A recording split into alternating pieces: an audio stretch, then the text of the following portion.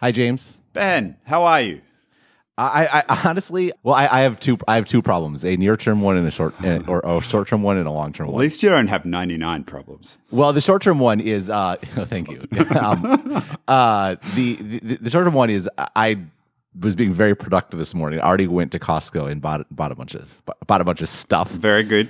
It is good. It's still pretty warm though in Taiwan. So as I carried it into my office here, I got a little, what's the word? Sweaty. And the problem though is I don't want to run the air conditioner while talking. We've discussed this before. So I had to quickly take a cold shower. So we're starting a little late. So you had to take a cold shower before you got on the phone with me, huh? Yeah. Nice. Yes, something like that. The long-term problem is that I'm honestly still recovering from trying to explain relational databases. To be fair, I thought you did a pretty damn good job. It is hard to take a complicated topic like that, and it's for people who understand it. It's intuitive, but for people who have never heard of it before, it's hard to take something like that and explain it in a way that a layperson can understand it. I thought you did a good job. Well, thank you. We'll get to it in just a moment. First, we want to thank our presenting sponsor, marquee sponsor.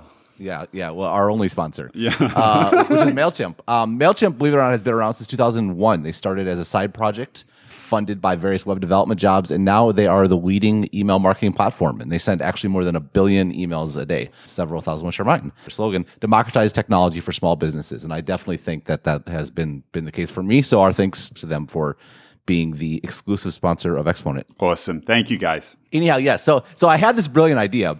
Which was, if I might say so myself. Always. The good stories always start this way with you, I must admit. Well, I actually had another take on this sort of. So this week was the Oracle Open World, which is like this massive conference in San Francisco where the entire city is descended on by all these salesmen. It's very kind of traumatic if you're actually there, which is only beaten by the Salesforce conference like a month later. And people who live in San Francisco know what I'm talking about. But he's up there talking about Oracle moved to the cloud, which they've been talking about for the past several years because they have talked about it for the past several years. But of course they get into like Amazon, Amazon's in big trouble. We're taking them on. Their lead is over. And naturally I was inclined to disagree with that. And the reason but to explain why I disagreed, I actually had another sort of way to think about it, which I'd like to get into in this podcast because I didn't in the article. But as I was kind of thinking about, what's the problem with the Oracle approach, I kind of realized it was similar to, in broad strokes, to use as a metaphor, kind of like what made Oracle's original product better than what came before. So I set out to explain Oracle's original project, which was Relational Database, and 4 hours later, I was like, I think this might work. It was rough, I have to tell you. Well, you did a good job, but it is always one of those things where you realize you've bitten off more than you can chew, and you're in the middle of it, and you're not willing to go back because it's a good idea. But some of these things are hard to explain. This was a little bit of my experience writing the book. The takeaway, the whole point of it, you can go. We're not going to explain relational databases on this podcast. So 4 hours later, if you really know, you go read it. I condensed it to like 3 paragraphs. So the big takeaway is that when Oracle got started, the dominant sort of databases were called hierarchical databases, mainly IBM, and they actually developed this to track purchase orders for the Apollo space program. And it's still used. It's called the Information Management System. When you go to an ATM, it is almost certainly accessing an IMS database. A big advantage is they're really fast because it's very hierarchical. So if you know where you're going, because all the paths are kind of defined, it's very fast. So if you think about a bank account, like you look up, you put in the card number, it goes straight to the card number, and then it kind of goes down the tree to exactly where you want to go. And it's very quick. That's why an ATM transaction, relatively speaking, happens so quickly. As quickly as it can take to load a web page sometimes. Why? Because the web page is dealing with a relational database, which is much, much slower. Anyhow, the point is that hierarchical databases are very fast. They were very profitable, but they're constrained because they're kind of, everything's kind of predefined, like the path where everything is. So it's hard to amend over time. Like if you need to add more information about someone or completely new things, like say you're a bookseller and you want to start selling CDs, for example, like you're kind of in trouble because you've kind of preset everything. And it's hard to adjust after the fact. And it's also really hard to kind of find connections and understand things at lower levels because you have to go up and down this tree back and forth. There's no way to understand how things are kind of connected. Relational databases fix that. Basically, with a bunch of tables that can warp in all kinds of crazy ways, because basically every cell in that table, or there's like a table, there's a column, and there's a key ID. And using one of those, you can kind of jump to another table and to another table. And it's like a 3D sort of thing. You can you can expand it kind of infinitely after you've already started using it. And you can also explore these really cool relationships between stuff. So like the example I use in the article is like, what's the most popular book of customers who are over 40 or customers who live in Columbus, Ohio? Like that's all that sort of cool stuff that really lets you understand your business was made possible by this brand new technology called relational databases. Right. But anyhow, so the story here is the background story is that, you know, IBM, classic sort of innovators sort of thing. They had their IMS. They were protecting it. They were threatened by this new thing. They ended up building it, but they built it as like an academic project off to the side, and they published all these papers about it. And meanwhile, Larry Ellison just wanted to start a company. He wasn't really that concerned about what it was. He started out doing like contract software development, and then like basically, oh, here we go. IBM just gave us exactly how to build this thing, and they built it, and they ended up being the second most valuable packaged software company in the world after Microsoft, which by the way also got a start from IBM. Anyhow, the whole that story is interesting, but the entire reason to get into it was to build this metaphor of the difference between having something that's predefined and the limitations that go with that, and the advantages. It's easier, it's faster, but also versus having much more flexibility. It's much more difficult, but the key thing to Oracle's success and to the relational database's success, and the math is really hard, but Moore's Law was just really getting started. Gordon Moore published the paper about Moore's Law in 1965. In 1975, he kind of changed the timeline a little bit, but that's right when the relational database was kind of invented. And yeah, it didn't really work at the beginning, but at the end of the day, it was math, right? And computers are really good at math. And as the computers got better, the product got better, and yeah, it kind of took over the world. I mean, there are other database types, and now there's whole categories that are different. There's like what's called NoSQL, because the point is it's not a relational database. But by and large, relational databases are dominant, both in companies and also even on the web, right? My website runs on a relational database, as most do. The setup that you had, this notion of comparing the IBM approach with its hierarchical database with Oracle's approach with the relational database, and the flexibility that the relational database brought, it was a very apt setup, because it almost feels like there's a degree of recursion happening. Like it's like the problem has come around full circle.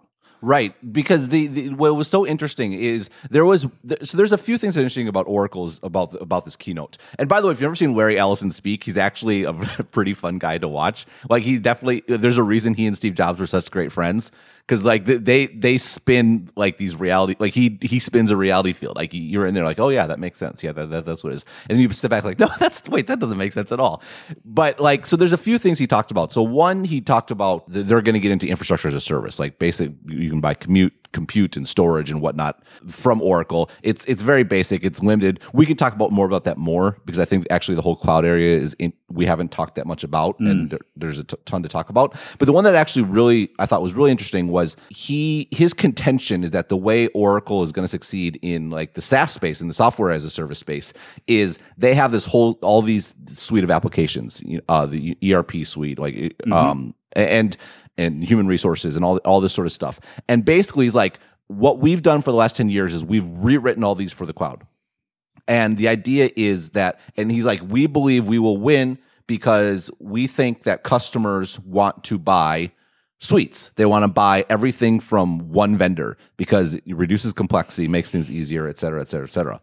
And Well, what's interesting, we'll get to how this completes the metaphor in a moment, but that was true. That was true for 30 years. That was true in the entire time that Oracle was growing up and getting rich. And to a certain extent, it even still is true a little bit. Yeah, no, absolutely. It is. And because, well, let's go back to the pre-cloud world, and we can kind of map the transition here. So in the pre-cloud world, there's, all these companies have their own, like, the reason it's called on-premise, and I know some people say it has to be on-premises. I actually think it should be on-premise because now it's become like a term of art. It's not like an actual descriptor. Anyhow, it's like a holy war. I've been on more email. Or we could just call it on-prem. On-prem.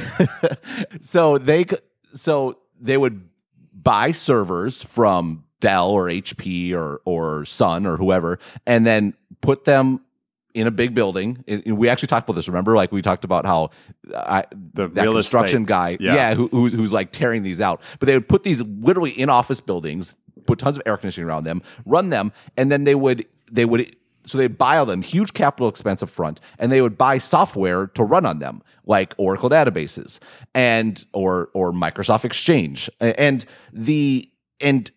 this entire process was this multi-year, like, undertaking. Like, it was a big deal, right? So there was a long time figuring out what you were going to do, and you had to take a long time because you were making a massive commitment. And the commitment wasn't just time, it wasn't just money, it was time, and it was attention and energy. So these CIOs would make these big decisions, award this thing to award the decision to Oracle, or award to IBM, or whoever it might be. Then they would come in and they'd buy the servers, and usually be this big package deal, and there'd be a system integrator, and they'd go through this thing, and they'd install, and they'd install the data, blah, blah, and it would literally take years to do this. And then 50% of the time, it didn't work. Yeah, right? I know. That's the crazy thing. It was unbelievably inefficient. But they finally get done. They get up and running. And it's such a painful process. But it was worth it. Believe me, like Oracle databases like changed enterprise completely. Like, it was a massive, massive deal. And it was worth the pain. But that doesn't change the fact it was really super duper painful. And if you had to add something else, it was so much easier to just work with the person you were already worked with. Like, it was going to be less hassle to get it to work together, although there was still hassle. It was just to bring in another vendor and go through a bake-off process and get it all working and stuff like that. It was just so much easier to work with the people you were already working with. It's funny, so as part of doing CompSci as an undergrad, I did information systems, and we'd have professors come in who talked about living through these things, and it kind of blew my mind. And the crazy thing is, and I think we have talked about this on previous episodes, we basically grew up and went into the workforce as this has transitioned away. Like, we still have probably everybody had to use those ERP or whatever systems. And there have been times I've gone into big organizations, big banks, for example. Like, it's scary inside of a big bank, some of the systems that they're using to manage your money. And I remember working in a couple of them as a consultant, and you come in every morning and there'd be a report of what broke overnight and what they'd have to fix. And you think, wow, this is the institution that's looking after all my money, like, and everything, all the money that flows inside of an economy is basically reliant on these old things that are being held together with duct tape and chewing gum, and it's crazy.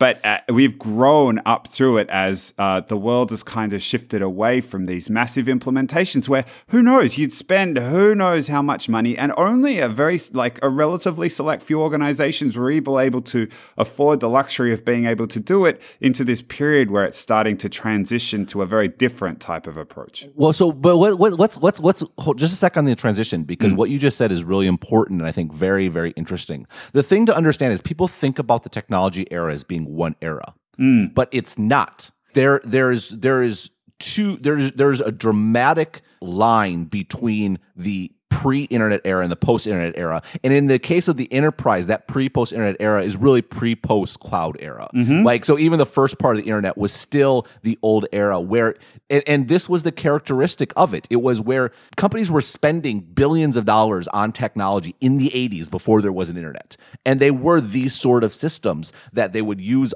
within their own, their own like company. Little self-contained internets inside every company. Right. But it was worth it. It really was worth it. Like the return you would get from the sort of understanding you could gain from an Oracle database or from these ERP systems and actually knowing what your inventory levels on a real-time basis. Like this stuff made a massive difference. And you just talked about only the big companies could do it. And you think, what have I been writing about all summer? And we talked about, we got into a little bit of past podcasts, this idea that this whole post World War II era cemented this entire universe of big companies. And big companies had all the advantages, and because they control distribution, they control all this sort of stuff, right? So you had the P&Gs of the world and the retailers of the world. What's funny is the first batch of great technology companies are very much of that world because they're intertwined with those big companies. Coca-Cola could afford to get a big ERP system, like the P&G can have a massive Oracle installation. Like the banks, as you talked about, were some of the very first ones to be using the software. They were with IBM from the beginning because imagine being able to track all the transactions of a bank instantly. That was amazing, and we could do that in the 70s. Well, even more than that, imagine the fact that it all used to be run on paper. Like that's kind of mind-blowing when you think about it. It is, but that is one of the key points I wanted to make. Is this entire first generation of tech companies are not like, because they're tech companies, we think of them as being in the technology world, but they are very much of the world that was. And we'll get into like the long-term risk factors for Oracle, but it actually goes, we'll jump to it right now. Like Oracle is both more okay and more not okay than you would think. They're more okay because all these companies are going to stick with Oracle to the bitter end, which we can get into why. But when and if this whole world order goes away, as I think it will, as I've been writing about all summer, companies like Oracle, they're going to go right along with them. The demarcation that you made around the cloud is one that's really interesting as well. I think people think that the internet era, B2B and B2C are slightly different in this regard. I think B2C, a lot of the changes started to be wrought at the point at which the internet was introduced. But for a lot of enterprises, all that meant was just initially another mechanism with which to interact with your customers or communicate, whether it was a website or email. And the real transition, the real impact the internet started to have on enterprises didn't really take place until, I mean, it did in terms of like selling through another channel. That is a big deal, sure. But it didn't really start to take place until the cloud era started to emerge. And that's when it shifted from the old joke was with Oracle, you need a new database and Larry needs a new boat. Like that world started to shift away, and it started to shift into this one where you can start to set, you don't have to be huge. You can start to set this up with, as you described it, nothing more than a credit card and an email address, and you're up and live. And that is a massive shift. It is. But just one more before we get to the shift. Yeah, of course. Like if you go back I'm trying No, it's okay. Usually you do a good job waiting out, but I'm being stuck in the mud here, kind of like Oracle. So if you go back to this area of the 80s, all the limitations we've talked about for traditional businesses apply to tech businesses as well. You weren't distributing your software over the internet, right? You weren't like, you actually had to go and meet people. There was no like FaceTime, right? Like you had to fly in and you meet the CEO and to wine and dine him, you go golfing with him and whatever else salespeople do with executives. And then you had to do the deal. Like it was this very analog manual process, part of which we got into. And part of it was because it was technology. And the implication of this is not just that only big companies could afford to do it on both sides, but also the software itself, the way that enterprise companies would write software is they would kind of write these. It was like a CPG company. What does a CPG company do? In the old days, they try to build a product that's good for like 80% of the population and like put it in a retail store, right? Because they're trying to. It's like a minimum, or what's the word? Lowest common denominator sort of thing, right? And you would have a similar dynamic in creating software where you had to make something that kind of was good enough for everyone or as many people as you could serve. And then once you actually went there and went through this multi-year painful implementation stuff, you would then customize it to a degree and layer stuff on top to a degree to make it fit them. But by and large, like there was a product and that was the product you were going to use. And it wasn't at all really designed for you. It was designed for the market as a whole. A conceptual organization. No, but your point, it's a really good point. This idea that there was massive scale required on the demand side to be able to afford these products and to implement them, to buy all the infrastructure, to put in the server room, to hire all the people, to do all that stuff. But there was massive scale required on the supply side as well to maintain a distribution like this, a sales force across the world. Like that, like to set that up is not cheap. It's expensive. And to all the infrastructure that's required in order to sell. All right, I'm going to try one more time. And part of this shift in transition it's almost chunking down the extent to which you need to be massive in order to play on both sides of the equation. Okay, fine. I guess we can move on from the 80s. We're out of it finally. leave behind the bad haircuts. The music though. Well, I mean, I grew up with it, so it's impossible. I was more of a 90s. I was more of a 90s kid anyway. To be honest. That's true, but like we got the tail end of the 80s, and we did. Yeah. We got the tail end of the 80s when it was getting so old and tired that we were massively relieved when flannel shirts and grunge came along. Flannel's back in. What are you talking about? It's never gone away. There you go. What this gets into the metaphor that I was talking about. This idea, the reason why I built this metaphor of the hierarchical, preset, rigid sort of structure that worked in the 70s and was fast, but relative to this much more complicated and harder to grok and build relational approach that was so much more powerful and scalable and flexible is, to me, that's the metaphor for Oracle relative to this new world that they're taking on. So what was the strategy I mentioned a few minutes ago about Oracle for the cloud? They're going to take everything they've did on-premise and they're going to move it to the cloud. Okay. Let's be clear. There are advantages there. And enterprise has been moving to subscription-based pricing for many years, even when it was on-premise. So like Microsoft was a real leader in this because subscription pricing is a more stable revenue stream for the tech companies. The businesses themselves like it because it's a variable expense as opposed to a capital expense. Right, operational. Yeah. Right, especially because the big companies are much more likely to be measured on things like return on invested capital. So if you can magically change a lot of your capital expenses to ongoing expenses, that's great. So there's been this shift in price, but in general, the idea, think about it, like having these servers in your office, like what a waste of space, right? Like, and paying people to maintain them, what a pain. If you can have someone else do all that, and the cloud has these real advantages, like you can provision new servers very quickly, you can ramp them down, like you can manage your capacity much better. There is benefits to just very limited benefits just to the cloud, even if you want to do the exact same workflow that you did before. And Oracle will serve that well, and they're going to have this big suite to say, oh, you can do the same thing you did before, and now you can do it in the cloud. Like, great. Like, yes, there are benefits from that. But there's no way this is the future at all. Because what they're doing is they're taking all the constraints of the old world where you had to build out all this software at the beginning and then kind of slightly customize it on top, but it was never really customized for anyone. And everyone had to, like, is there ever been anyone who loved their ERP software?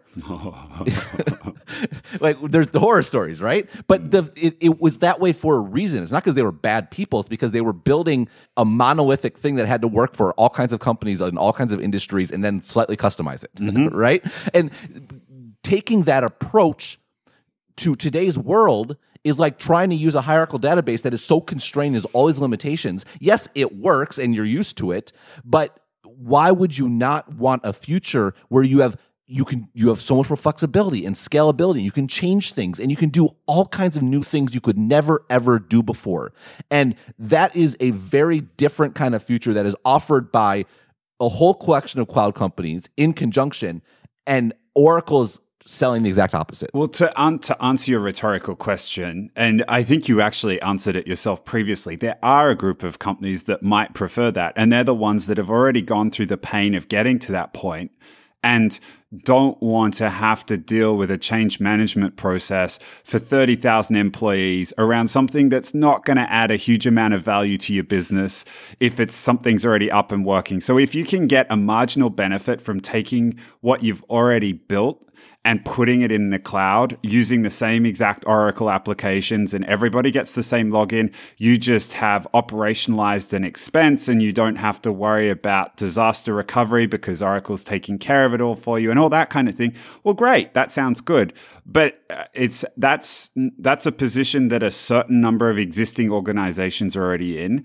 It's not the position that a new company starting out today is in. And if you start with a blank slate as a company thinking about developing or deploying infrastructure, I don't know what Oracle's value proposition would be against a cloud-first an equivalent on the supply side, a company on the supply side that's come at this problem with a blank slate and just like, okay, what would be the best way to do this, given the fact that internet exists, given the fact that cloud exists.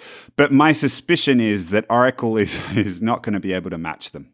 No, they're not. And that's why like Oracle is going to be okay for quite a while, right? Because you're right. Companies who already have that process, and think about it, all this stuff is interconnected. Those companies, like, they are monolithic companies themselves. They have these big processes meant to serve the mass market.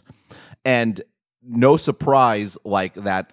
And remember, back in the day, they were the only companies that could afford Oracle or the other enterprise software anyway. So naturally that software went to support those kind of companies' needs, right? And they're all together. They're like, again, all this stuff is interconnected. But you think about the companies of the future, and by future, a lot of very large companies today, like they are tech companies. And remember, tech companies aren't necessarily just like hardcore technology companies. Like we talk about the tech industry. Is Uber a tech company? Is Airbnb a tech company? Is Dollar Shave Club, which Unilever acquired, is that a tech company? We cover them. I read about them. The news on them is on Tech Meme, but is Dollar Shave Club, is that a tech company? Yeah, it's a good question. I mean, it's becoming a meaningless question because the reality is all companies will be tech companies because everything is going to have to work with what people are going to access stuff on their phones. It's to be on e-commerce. The very nature of how society works and how we interact with everything is changing with technology as the air we breathe.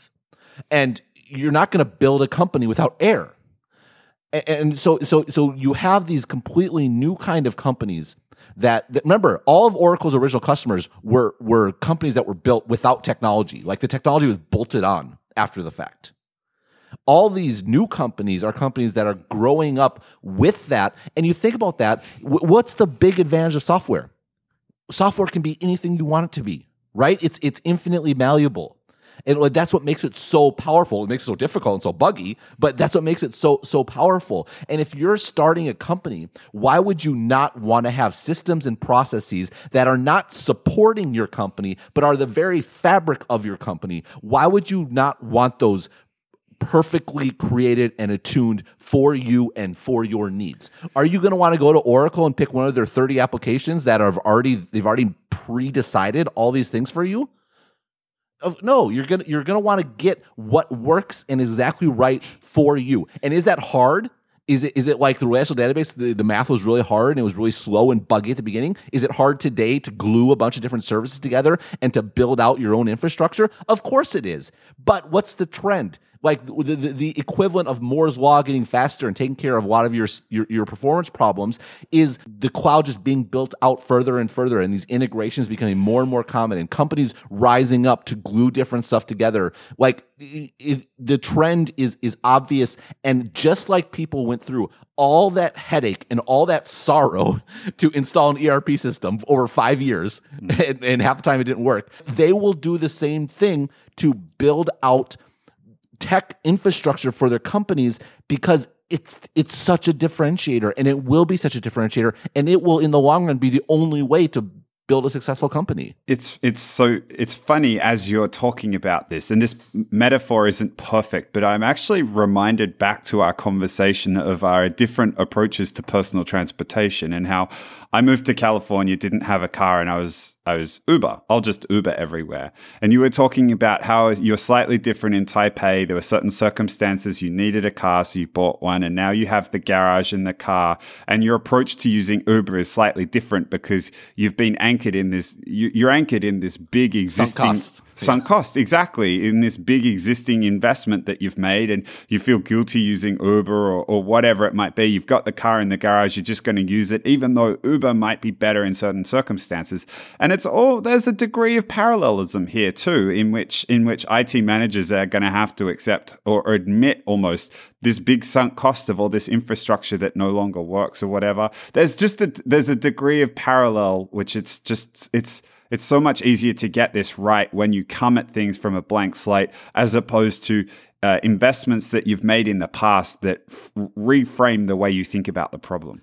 Well, I mean, frankly, I think it's more likely that all these existing companies they're just going to decline, right? Like the world belongs to companies that are growing up in this new environment. Like, I mean, I think we're going to look back at this 20, 30, 50-year period, in the long run of history, it's going to be relatively small. And there's going to be a complete sea change in companies. Because if you think about it, if everything about business is changing because of the internet and it's what it has done to distribution costs and like the importance of winning on the user experience and customization is so much more important in everything now because it's possible now. Like, remember, it's not that building something specific for your company or selling something exactly what consumers want. It's not like that was ever a bad idea. It just wasn't possible before. And so the implication is now that it's possible to actually build the sort of services that you need for your company or to get the exact sort of provider of a particular productivity task, like now that it's possible to pick and choose, why wouldn't you? And all these companies that were in a previous paradigm where they're operating under constraints, that today those constraints are completely gone. The problem is it's like one of those animals or something that grows along, or like a tree. We talked about this. We did the tree analogy already. If you're a tree that grew towards the sunlight, and now the sun's in a different direction, you're screwed. Like, the tree's not going to bend itself in another direction. At least it's going to take many years, by which time it's going to be too late. Right. I probably should have paused the question you asked around are they tech companies or are they not? And I said it's an important question, and your response was it's actually increasingly a meaningless question.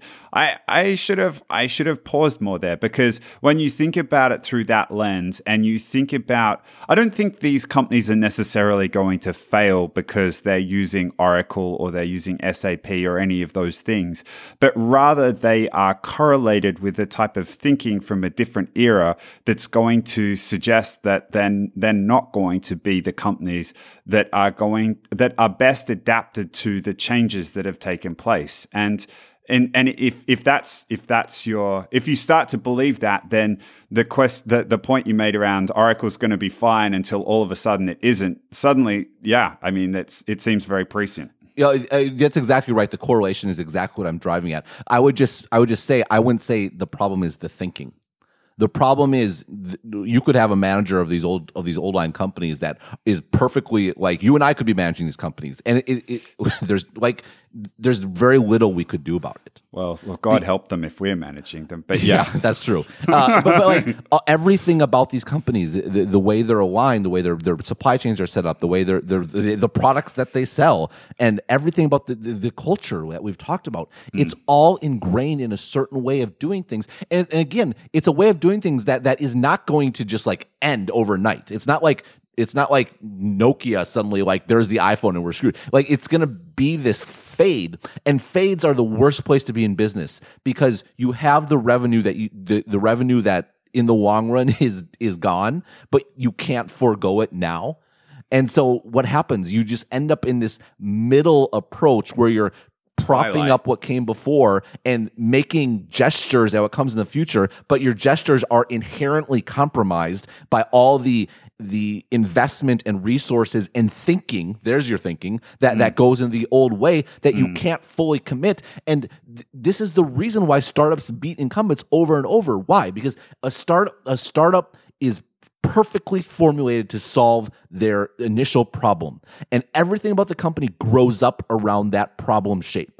The incentives, the alignment, the technology that they have, because again, you can customize all that stuff now. It's all perfectly attuned to solving their problem. And this is why it's so hard for companies to have a second hit, because they're built around one thing. But the advantage at the beginning is you're so focused that you can have an incumbent company with tons of resources that can spend you into the ground. But the problem is they're calcified in the way they are, that even though they have all this money, the reality is it's like a sewer pipe in the wrong direction, where the water's just flowing out, but only a trickle makes it to where it actually needs to go. Meanwhile, you have a startup there with a water gun who is their capacity is much less, but they're so much more flexible and capable of aiming where they're going that they win. That the environment is changing at an ever greater pace too, which then leads this process to continue to accelerate and accelerate. And you look at the length of time for a company to last in the S&P 500, and that number is on a downward trend. And I think that's only going to continue as what you just described happens more and more, and the environment continues to change. And the speed at which the environment is changing means that the speed at which the fundamental assumptions around the business environment have changed to such an extent that a new company can come along and challenge an existing company. The amount of time it's going to take is only going to continue to decrease. Well, it's interesting because there's this massive paradigm shift, which is the internet and the way it impacts everything. And so this is the prime time to take on all kinds of industries. Right? People think, the internet's like, I missed it. It's done. No, like there is so much more change coming, because the internet is going to have an impact on basically every single industry and business that is out there. And this is the one time where if you're starting from zero, you have a massive advantage. Right? In the future, there will still be change. There will still be disruption. There'll still be new companies, but it'll be like newer internet companies taking on older internet companies. And one, you don't have that paradigm advantage. And two, the benefits, the way the internet has those winner take all effects and has those scale effects, it might in like 50 years, we might have less disruption, because you're going to have these massive entrenched companies. We're going to be worrying about like antitrust and like all how you deal with that sort of stuff. So I think it's a very unique period right now. I would concur with that. I think maybe the people that think the internet is done are thinking about it more from the perspective of the historical tech on tech, right, as opposed to the evolution that's starting to take place, which is tech on physical world, which is the like tech starting to put its claws down into all these other industries, or driving at that question you asked earlier, which is, are you a tech company? Like, the question's increasingly meaningless because it's infiltrating every different industry. That's exactly right. I've kind of talked about this before, where you have this situation where the tech industry competed with itself for like 25 years. Right? As like all these companies just like tearing each other apart. And like, it's so funny. Like, I was going back and reading about the history of Oracle. And you talk about their initial computer being on a DEC. And like what a big deal the DEC was, and the DEC VAX came out. The company's totally gone. It's been gone for years. And there was such a period of tech companies killing each other that as they kind of figured out the way the world was going to work. But we're kind of in a period of stability now when it comes to tech companies, right? Like, there's the big guys, and they're pretty set, and they fight with each other, and it's entertaining to go back and forth, but they are what they are. Even Microsoft has managed to make this transition. I think we'll talk a little bit as far as the cloud goes, but you have the big companies, and what's happened? The industry has kind of turned its eye outwards, right? And so you have all these incumbent companies that are not only at a huge disadvantage because they're not like tech from the beginning, but they're fat and lazy. And you've had this Darwinian evolution in tech for 25 years where you have these vicious competitors, right? I mean, look at like Mark Zuckerberg messaging a threat, 18 billion for WhatsApp. It's that mindset is not even remotely the case in most of corporate America or right. The corporate world. And so you have all these companies that not only have massive advantages because they are tech companies and all the implications that come with that, but they are lean, mean business machines. And yeah, it's a massacre out there, and it's going to continue to be. It's interesting to think of this. So we talked about it previously, but I hadn't really thought about it as this almost walled-off ecosystem where they're all viciously fighting one another, and all of a sudden the boundaries around that ecosystem have come down, and you have all these predators like Bezos, and look what Amazon's done to industry after industry that it's touched, whether tech or outside of the tech world, and they are so highly evolved competitors that when they hit these other industries, that it certainly upends things. Yeah, Bezos is a good example, or Travis Kalanick. Imagine if he came along like 20 years earlier, right? He'd probably be building like an Oracle competitor, right? And the Kalanick versus Ellison battles would be absolutely legendary. But today, why? There's way better markets out there. The entire world as a market. No, it's very true. And so you have this big shift going on. And you're right. The question, are you a tech company, is not meaningless. It is very meaningful. But the meaningfulness is not, are you in Silicon Valley or not in Silicon Valley? It's, are you a company that was founded with the fundamental assumptions that go with the internet? Or are you one that was not? Tech first. It's like a digital native company. It's the same way they talk about kids nowadays, whether they grew up with it. It's the same for companies. Yeah, no, but except like, yes, when you get older, it's harder to change your ways and thinking. But at least it's only you.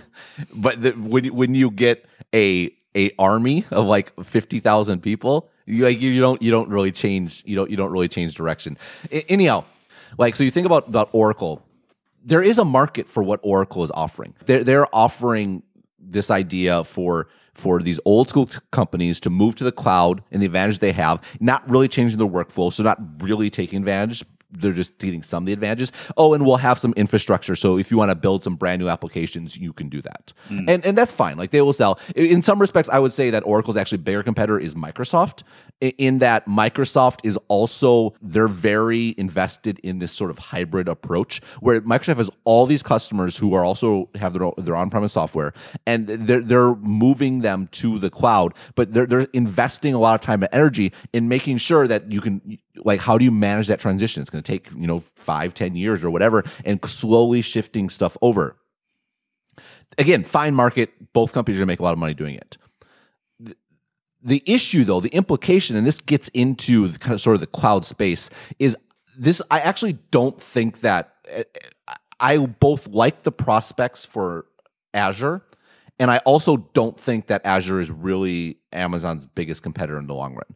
Like, yes, Microsoft's invested the most, and they have the scale to compete. But the problem is, as long as you're the problem with the hybrid strategy for companies that are engaged in it and the cloud companies that are serving it is, you're by definition have some degree of investment in the way things used to be done. Right. And the big payoff from the cloud is not just having one company take care of installing a bunch of servers for you and that you can ramp up servers quickly. The big payoff, and this is the case for all major technological shifts, the big payoff comes when you completely revisit like your controlling assumptions, and you rethink, how do you make software? And Amazon, like, the long-term future, if you're using AWS, is not spinning up a server and doing all that work to yourself. Like probably the most interesting AWS service is one called Lambda, where basically the idea is you never have to set up a server ever, because you have you use this service, and it spins up a process in milliseconds, and you pay by the millisecond basically, and it does the thing that you need to do, and then you spin it down, and you never. They call it serverless. Obviously, there's a ton of servers there, but the idea as a developer, you have all the benefits of a server, but it's a completely new way of operating. And what this does, the payoff is huge in developer productivity. Again, you can build stuff immediately. You can have an idea and implement it right away. Or if you're a new company, you don't have to go through these implementations process or pre-budget stuff. You can spin stuff up, and this changes so much about everything. It changes it changes the products you build. It changes the sales process in the long run. Like it's complete rethinking of how you build software, of how you do everything, and the way these new internet companies develop software and the way they think about the cloud is going to be fundamentally different than the companies that came before and think about like discrete servers. It's crazy that you can just abstract away something like that, but it's such an obvious thing. The other element to this, and we touched on it briefly, but it allows for deep specialization for organizations who want to create a specific. So on the supply side, if you want to create something so we've talked about ERPs as a general application, and one of the things that maybe we can get into, because Ellison mentioned it in his keynote, customer experience management, which was the organization I was working on. It enables these elements of deep specialization around a specific application to support different businesses possible. And then you just come along, you say, I want that. We'll spin it up, and we plug it in to the existing cloud infrastructure that we already have. And not just that, but like you can meddle, you can try stuff out. Right? Like what's like Atlassian was a real pioneer in this, and Slack and more and more companies are doing this model where they're not selling to the CIO. They're not going in at the top. They are going directly to developers, and they're selling to teams, right? They will sell to, like, Slack will probably at a company, they'll have multiple account holders, like where companies have their own things. I mean, because why? What does it take to set up Slack? Well, you don't need to buy the service. You don't need to do anything, you right? Don't. Yeah. You just go in, you enter your email address, and you're up. And the thing about it is, because of the nature of that sale is so different, it allows you to structure your company entirely differently, and it affects the economics, the business model of your company. So traditionally, if you're a software company and you wanted to sell like a messaging or a communication platform into one of these organizations, you'd have to go build Larry Ellison's massive sales force. It was a big sales-led activity. But now, if you can get the product right, if you can make it super easy to sign up, and it doesn't work for every different service, because sometimes there are things that require deep integration or setup, and there's some cost that's beyond the ability for one individual or a small team to set up. But for specific products, and messaging seems to be one of the great ones, Atlassian and Slack, these organizations are famous for not having these monster sales forces, and instead relying much more on word of mouth, like social. This thing is fantastic. We should try it. It's highly viral, and using marketing to reach lots of people, which is like if you think of sales as like the one-to-one kind of ground war, the army going in trying to take trench by trench. Marketing is much more of the air war, where you're dropping bombs at a much higher level and flying over lots of different organizations at once. You're able to engage in a much more air war type approach, which also looks very different from a growth perspective, which is part of the reason why you're seeing these companies exploding growth, because the adoption rates can be so quick, because all these elements that were involved in what you'd need to traditionally have in a B2B organization, a B2B software organization, you don't need them anymore. And notice this is a key theme of this kind of modern era. Like in our actually talk about like how the user experience is key, because you get the initial customer and then you get the feedback loop, right? It's the same thing here. Like the way you win these wars is by having a great user experience. And wow, what a sea change for enterprise software! You win by having a great user experience. Right? Why? Because when you're selling to teams, the buyer is the user. in a way that was never the case before. Again, like it wasn't. There was two big problems with why the user experience was so crappy with like ERP software. One, they're building like one product for all kinds of companies, and so that was part one. But part two, like they were selling to please a CIO, not to please the actual clerk who is putting in data into the field, right? And today you're different, and like what's happened is the value chain has completely transformed. Where it used to be, where Oracle owned the value chain, was kind of in the middle, where they built this application and they had this support function where they would have support contracts go on for years, but also this integration sort of thing. And yes, they brought on value-added resellers and all the system integrators, all sort of stuff, but they own this middle part, which was kind of like the support and integration and customization in the product itself. And the front end part, like building out the infrastructure, that was up to the companies themselves, right? They had to bring in someone else to buy the servers and all that sort of stuff. And the back end part of being very focused, it didn't really exist because it wasn't really possible, right? I mean, Oracle, they would kind of try to customize it for you, but there was a limit to how far you could go. What's happened with the internet is that value chain has completely changed.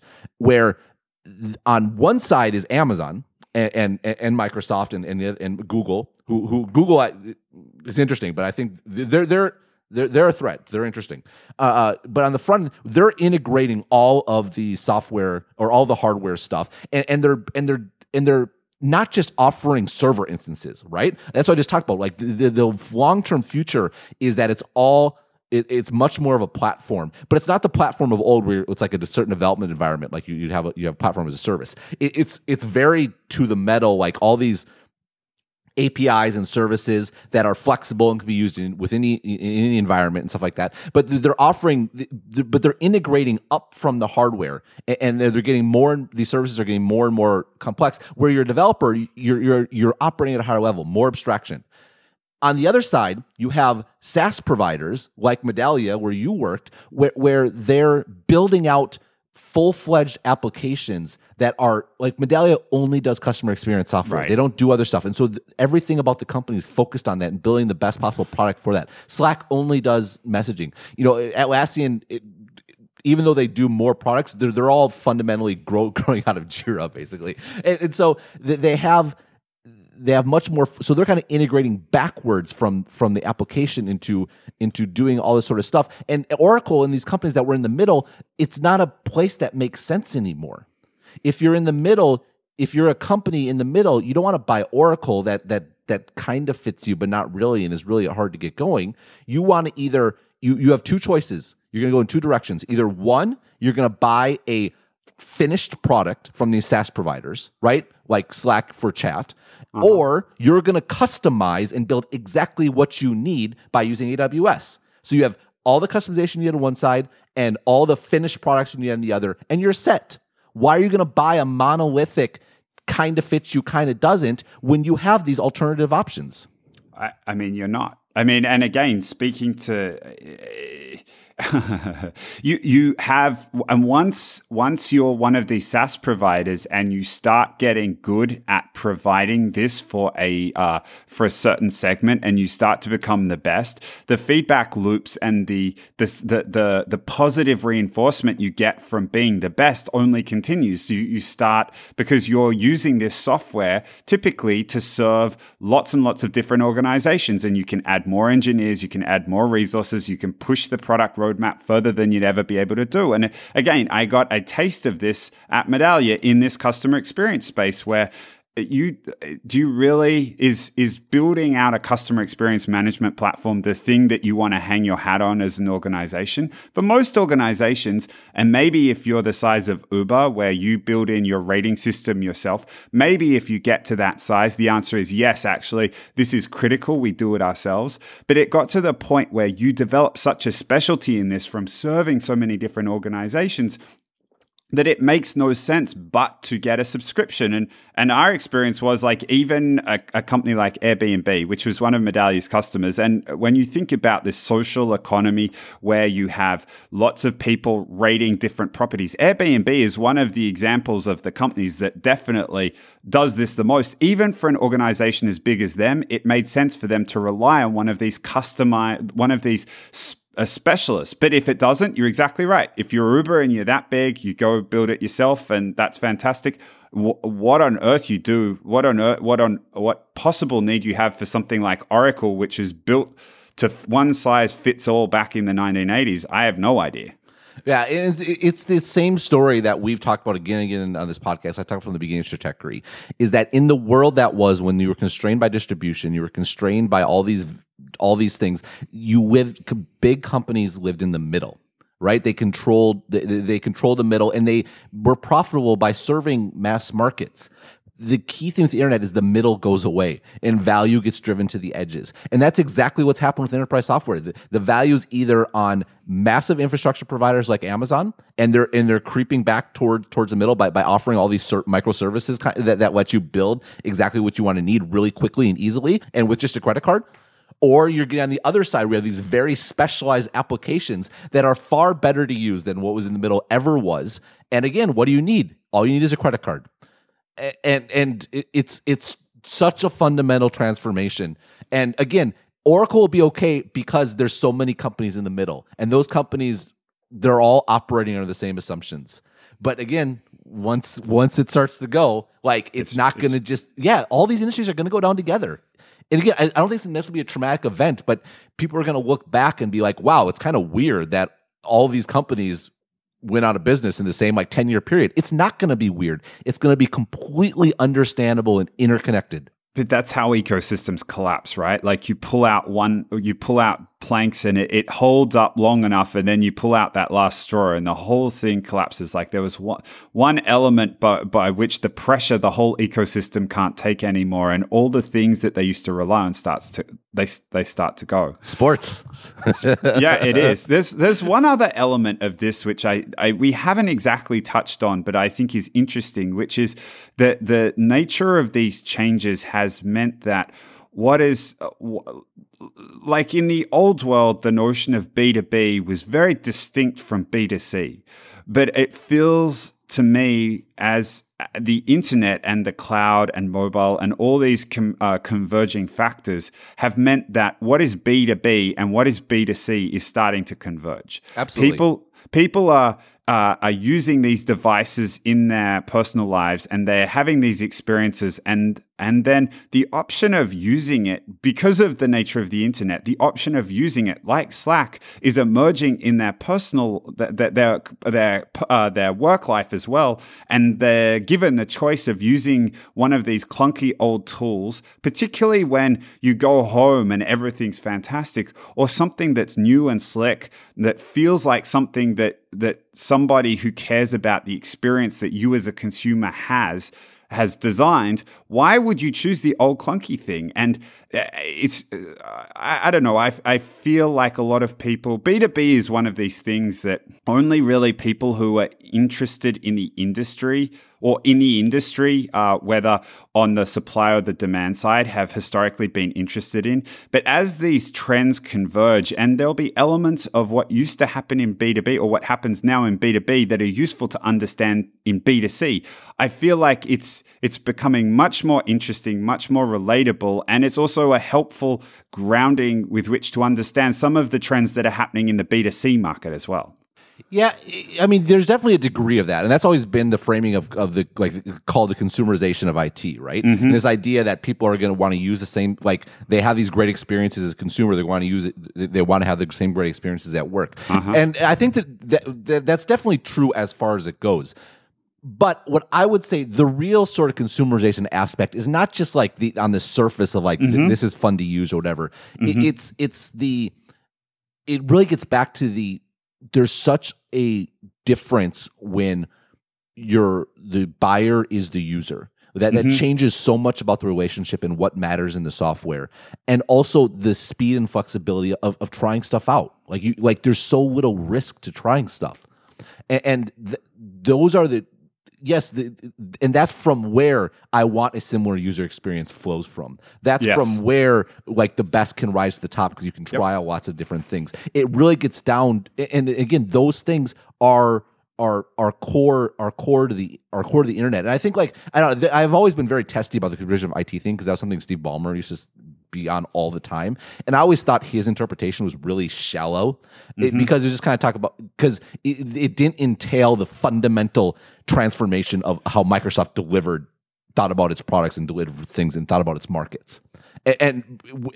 But that is changing, and it's changing because of the internet, and that is what is the consumerization. It's that you're selling to people, you're not selling to massive companies, and you're delivering in seconds. You're not delivering in years. This is the point is really well made. I think when people talk about this, and perhaps even I was guilty of it just then, you anchor on the interface, but it speaks to this notion of the chunking down of the units by which the supply and the demand side are interacting with each other. And it used to be that it was these massive organizations on both sides where you're buying the server room and you're buying all those things. And now, as a result of the fact that you've abstracted away servers and that people on the demand side are carrying around these massively powerful and very mobile devices in their pockets, you are now going from big companies, massive companies selling to massive companies to